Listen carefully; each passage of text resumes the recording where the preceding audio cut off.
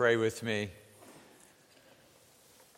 Today, Father, we pray that every knee and every tongue and every heart and every voice would rightly praise you, Lord, and acknowledge that Jesus Christ is Lord. Because you are risen from the dead, you are Lord. And we, your people, adore you and worship you. And we pray, Father, that starting right now, we would bow the knee and we would confess with our mouths that you are Lord and there is no other. Be exalted in this place. Be exalted in our worship. May our mind's attention and our heart's affection be focused fully on you. We ask it in Jesus' name. Amen. God is good. All the time. Well, it's a great day to worship the Lord, and we celebrate all that He has done. Remember last week we were talking about our problem with sin, and I showed you the video of Dennis Swanberg saying in his best Barney Fife voice, "Nip it in the bud." One member of my family, who will go nameless, said, "Oh, how I wish you could do that." And I said, I wish I could do that too. It would be good if I could imitate voices, but I'm grateful that he can. I wonder, how do we stop sinning? Why would we stop sinning? Maybe you've heard about the Christian who went out and bought a parrot at a pet store, and the bird seemed like the perfect pet until he got it home and he discovered that the bird had something of a profanity problem. The parrot could curse for 5 minutes without stopping or repeating itself. And because of the owner's convictions, the profanity was beyond obnoxious. And so one day when he'd had all he could take, he said to the bird, "Just stop. You're embarrassing me in front of my friends." And the bird cursed him. And so he was so angry, he just took the bird. He didn't know what to do. He just opened the closet and threw the bird inside. And there was this clamor and all this noise. And the bird was swearing in there. And he felt bad. And so he brought the bird out. And the bird swore at him again. And still angry, he opened the freezer door and just put the bird in the freezer and closed the freezer. And then it became silent. It was the first time in weeks that the bird had not been cursing. He thought this was good. And then he started worrying that maybe the bird was hurt. And so he opened the door, and the bird walked right out on his arm and said, "Awfully sorry about all the problems I've been causing. I'm going to work on my vocabulary. Don't worry about me anymore." And he was just amazed at the transformation of the bird. And then the bird pointed back at the refrigerator and said, "By the way, what did the chicken do?" Well, we all want to avoid the penalty for our sin, don't we? But what will we do about the power of sin in our lives? Fear is one motivation to change, but on the whole, grace is a much better one.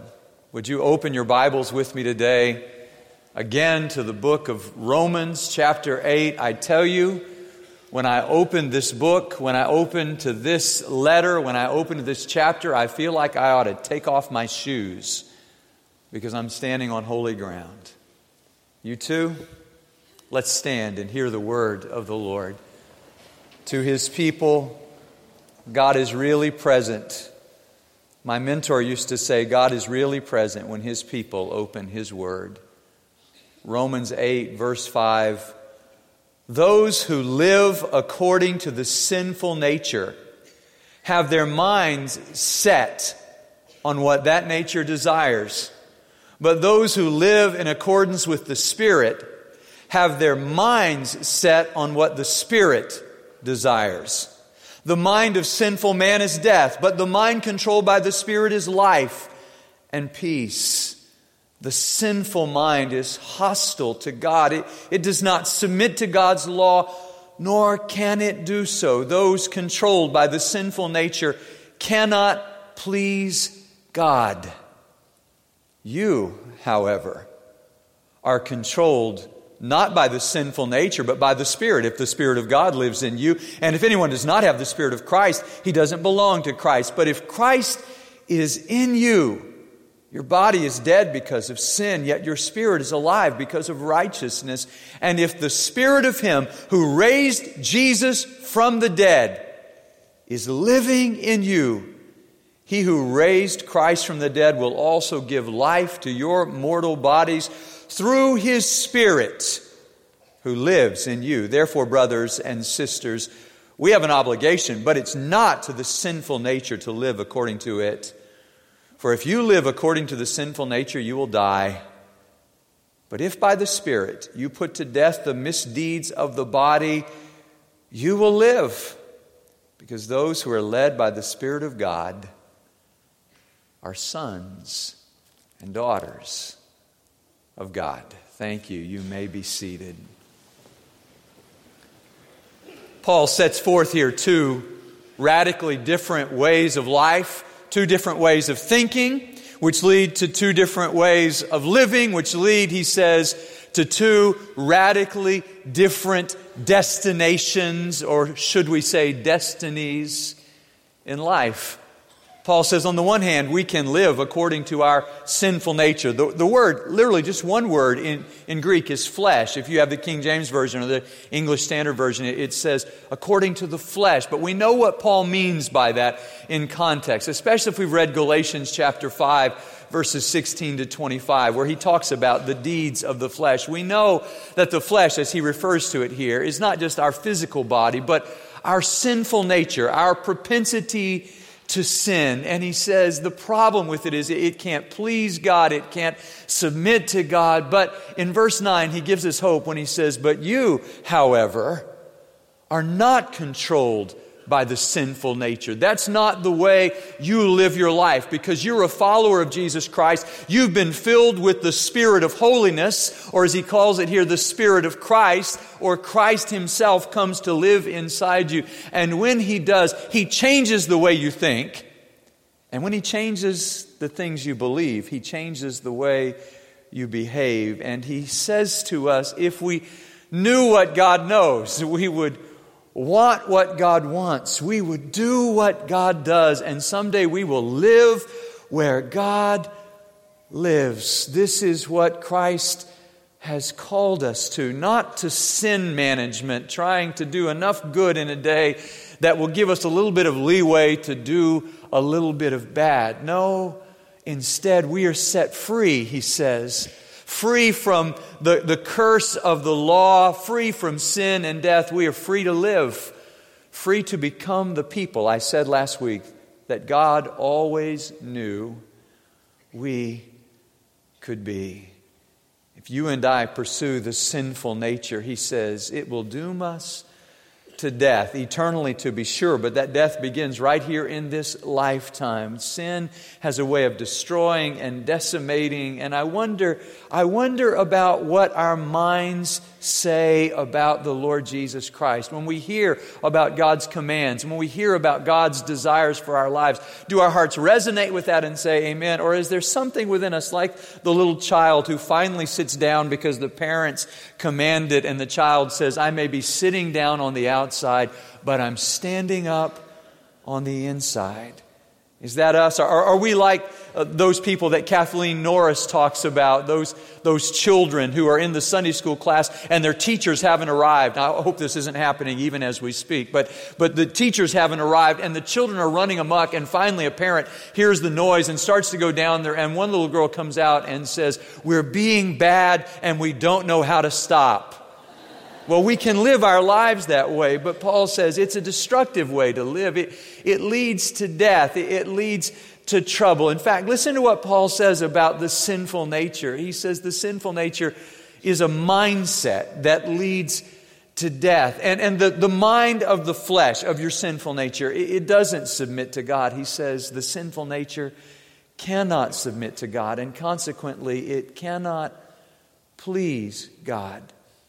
In Galatians chapter 5, verses 16 to 25, a parallel passage in Paul, he discusses this and he gives us a little more detail. In verses 19 and 20, he points out what the sins of the flesh are. He talks about sexual immorality and witchcraft and all of these things. The acts of the sinful nature. Again, the flesh are obvious. Sexual immorality, impurity, debauchery, idolatry, and witchcraft, hatred, discord, jealousy, fits of rage, selfish ambition, dissensions, faction, and envy, drunkenness, orgies, and the like. I warn you, as I did before, that those who live like this will not inherit the kingdom of God. And sometimes we will hear about somebody who sins, and somebody will say about them, and I thought they were a Christian.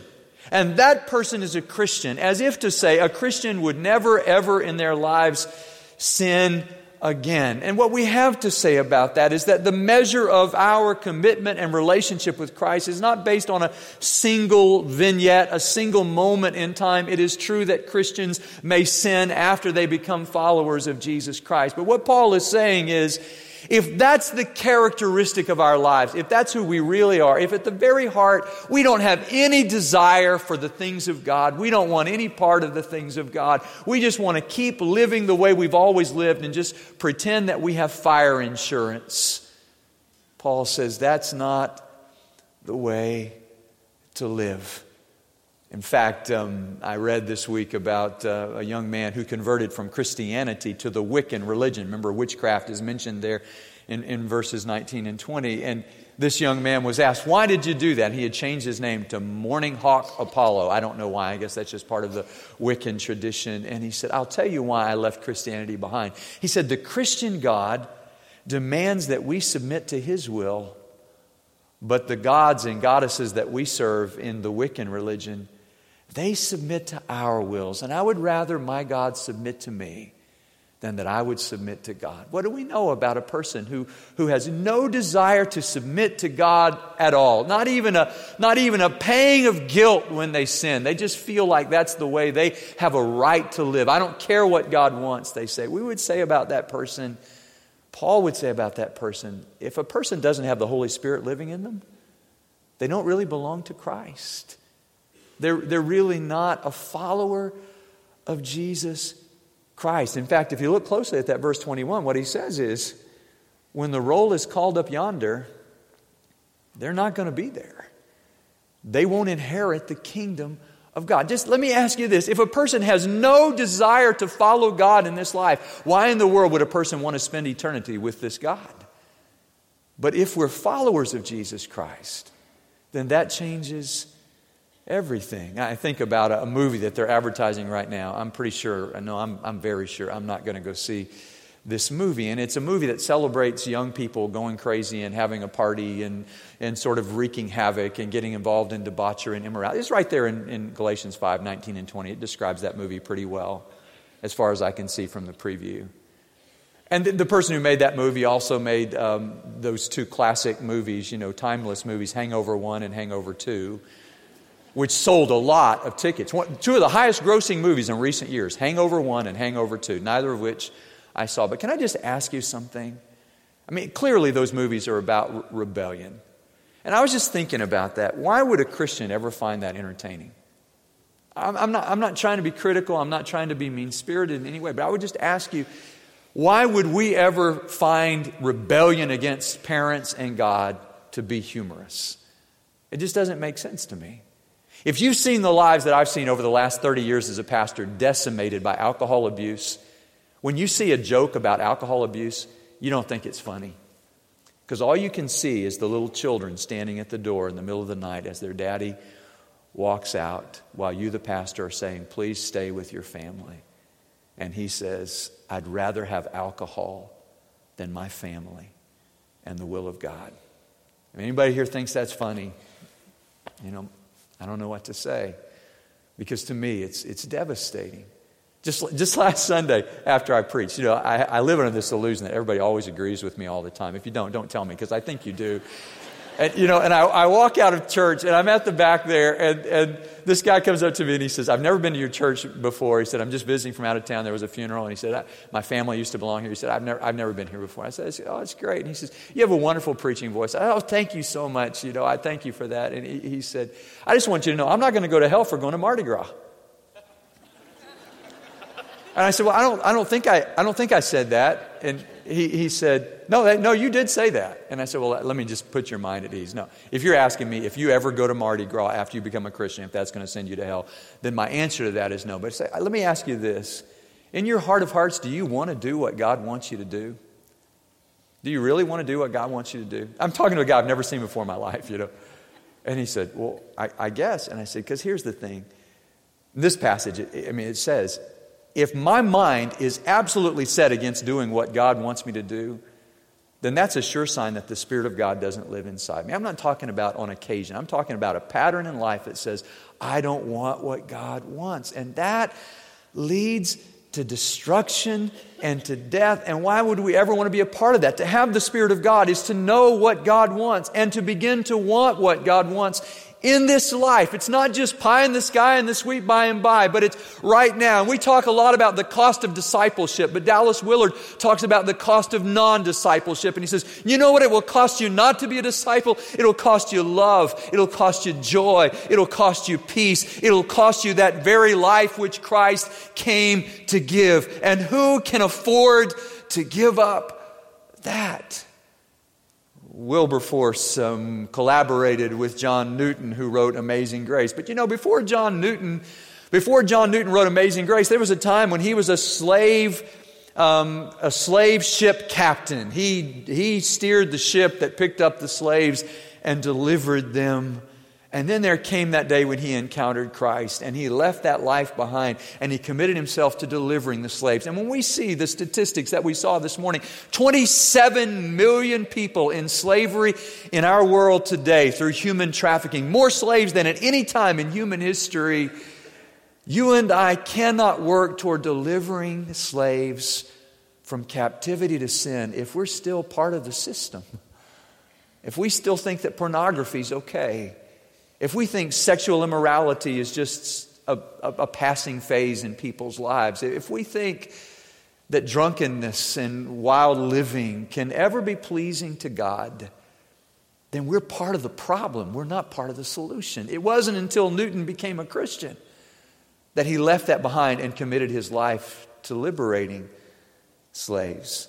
Wilberforce, who was really the tour de force in Parliament for the cause of liberating and eradicating slavery in Britain. You've probably seen the movie Amazing Grace, which is a movie that I have seen and would commend to you. But just so you don't think I think all movies are bad. But Wilberforce, he had this friend. I think it's depicted in the movie. His friend William Pitt the Younger, who I assume is the son of William Pitt the Older. I should remember that from my history major in college. I don't remember. But William Pitt the Younger is his friend in Parliament. And William Pitt the Younger is a church member. But he's just a Christian in name.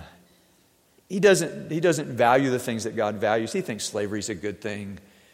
And Wilberforce is working on him, because Wilberforce is nothing, if you know his story, if he's not persistent.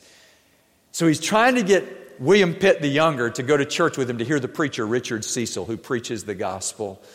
And William Pitt the Younger keeps saying, no, I'm not interested. And then one day he says, okay, just to get him off his back, he goes. And wouldn't you know it, Richard Cecil preaches the sermon of sermons. He preaches the gospel. I mean, it was a great day to bring his friend. You know, it's not always a great day. Preacher starts talking about money or something. But I mean, this was a really great day. And he's preaching and Richard Cecil, and when they leave, Wilberforce is convinced that William Pitt the Younger has finally heard the gospel and he's going to do something about it.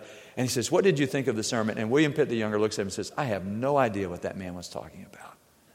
Now, I know you may experience that sometimes here. But what I want to say to you is, if you hear the gospel of Jesus Christ proclaimed clearly and you go, yeah, I don't know what that's about. I remember talking to a family member one time and saying, all our righteousness is as filthy rags before God. In other words, we can't earn God's favor. And this family member said, yeah, that's crazy. I don't believe that. You mean all the good stuff I do for people, that's not earning my way into heaven? And I realized, if you don't have the Spirit of God living in you, then the truth of the gospel just sounds like nonsense to you. You know what Paul says? If you don't have the Spirit of Christ, then you're not His. And listen, I preach hell with a broken heart. I don't want anybody to go to hell. But I wouldn't be doing anybody a service if I said to you, as some, like Rob Bell, have said in recent days, well, there's just no such thing as hell. At the end, it's going to be ollie income free. Everybody gets in. If there really were a hell, and there is, and I don't say to you that the only way we can escape hell is by trusting in Jesus Christ and receiving the Spirit of holiness who begins to transform our lives, wouldn't I be doing you a disservice if I acted like that weren't true? I call upon you today to realize that the will submitted to the sinful nature will doom us to death. But I won't leave it there. I won't leave you with bad news. Let me tell you some good news in verse 9 where it says, but the mind that is set on the Spirit leads, look at verse 6, leads to life and to peace. Paul says earlier in Romans 5:1, since we've been justified by faith in Jesus Christ, now we have what? Peace with God. And Paul, again in Galatians 5, after he talks about it, he gives that long list of sins, that I gave you. Then in verses 22 and 23, he says, but the fruit of the Spirit. See, this is the life that is guided by the Spirit. It's a life of rest in Christ. Listen to what he says. The fruit of the Spirit is love and joy and peace and patience and kindness and goodness, faithfulness, gentleness, and self-control. That's what the life of discipleship gives. And by the way, that's what the life of non-discipleship loses. Jesus didn't say, I came to bring you death. He said, I came that you might have life and have it abundantly. And right after John 3:16, whoever believes in him will not perish but have everlasting life. It says, because God didn't send his Son into the world to condemn the world. They were already condemned. He came that they might have life. And who wouldn't want to live? Who wouldn't want the peace of God? Which, by the way, the shalom of God is not just the absence of strife, it's the presence of all the abundance of God's goodness in our life. It's that list in Galatians 5:22 and 23. That's shalom. That's what the Spirit brings. The Spirit brings 4 R's. Let me just give them to you this morning. It gives you rest, peace with God. Gives you relationship. We'll talk more about that next week. Gives you righteousness. He makes us righteous. Listen to this, 2 Corinthians chapter 5, verse 21. God made him who knew no sin to become sin for us. Why? So that we might become the righteousness of God in him. When is that? In heaven? No, listen, here's the deal. Jesus is righteous because he never sinned. Jesus imputes his righteousness to us so that when God looks at us, we sang it last week, when God looks at us, he looks at us through the blood of Jesus Christ and he counts us as righteous. But don't stop there. It goes on to say that the righteous requirements of the law might be fully met in us who live according to the Spirit. I mean to say to you that the Spirit of holiness who lives inside you wants you to become holy. You shall be holy unto me, for I, your God, am holy. And God calls us to this, nothing less than righteousness. And finally, the 4th R there, rest and relationship and righteousness. Here it is, resurrection. That's what we're pointing toward. We're marching toward Easter here. And listen to what he says. If the Spirit who raised Christ from the dead now lives in you, he's going to make you live. That's what he does. He's the Spirit. I love the new NIV on this, that he's the Spirit who gives life. He's a life-giving Spirit. He wants to give you life. What would that look like? I tried to imagine this week. I try to find ways to illustrate things, and forgive my partisanship when I say this, but I mean, look, if Arian Foster, I'm a Texans fan. If Arian Foster, I live in Houston, that's why I'm a Texans fan. If Arian Foster, if I lived in Dallas, I'd still be a Texans fan, but that's another story. If Arian Foster lived in me, I could run the football. I mean, I think I could, because that's who he is. He embodies that. Forgive my partisanship. If RG3 lived in me, okay, Andrew Luck, local boy, my son's high school, played basketball with my son. If Andrew Luck lived in me, I could play quarterback in the NFL. I'm convinced of that. I know you're looking at me thinking no, but I'm telling you, if he lived inside me, I could. If Brittany Griner lived in you, what'd you have, 41 points yesterday? Forgive my partisanship. 41 points. If Brittany Griner lived in you, you could play basketball. If she lived in me, I could dunk the basketball. Now, when I was a freshman in college, I could dunk a tennis ball. Nobody was impressed by that. Don't you have a ping pong ball? They would say, because I couldn't palm the basketball. But if Brittany Griner lived in me, oh my, I could play basketball. What does it mean that the same Spirit that raised Jesus Christ from the dead lives in you?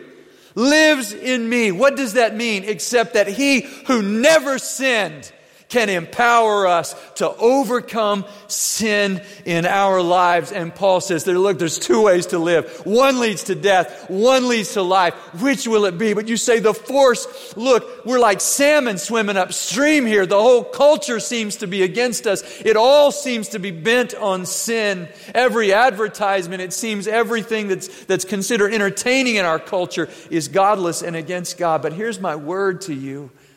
It's pulling against us, but greater is He who is in us than he who is in the world. So John Ortberg tells about his friend Jimmy, a former Olympic decathlete, and his son Davey swimming in the ocean. And Davey, the little boy, gets caught in a riptide. You ever been caught in one of those? I haven't. I don't want to be. It was pulling him away from shore, and he's trying to swim back to shore, and the current is far too strong. His father, Jimmy, sees him, dives in to try to help him. Now they're both caught in the riptide. And Jimmy said, in that moment, I thought, my wife is going to have a double funeral for me and my son. But Jimmy had a cousin who was standing out there in the water too. And he walked out on a sandbar, and he was parallel to them. And they were swimming against the riptide, and they were losing the battle. They would soon drown. And he stood parallel to the shore, and he motioned to them and said, you come to me. Don't try to swim against a force that you can't, but you come to me. And when they did, they lived. And I know the force of sin and the sinful nature within us is so powerful. Sometimes we think, I can't fight this tide. But I hear the Spirit of God living inside us saying, you come to me. Come to me and live. Why die when you can live? Let's pray. Father, thank you for your amazing grace. Forgive us when we cease to be amazed. God, I pray that you would astonish us today, that you would astound us by your grace, that you would call us to yourself, and we would hear your voice saying, come to me. And this time, Lord, we would come to you and be set free so that we might be free indeed. We ask it in Jesus' name. Amen.